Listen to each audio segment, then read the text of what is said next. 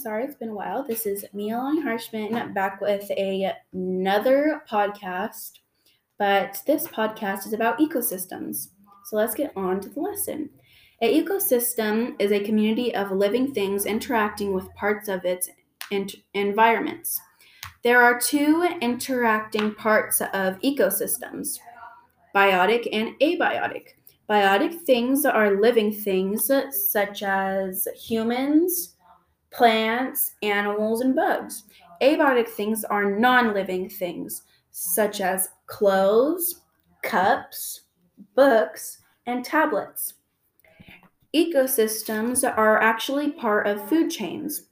By the ecosystem getting energy it needs, the energy turns it into natural sugar. The animals eat the natural sugar, like berries and sweet vegetables.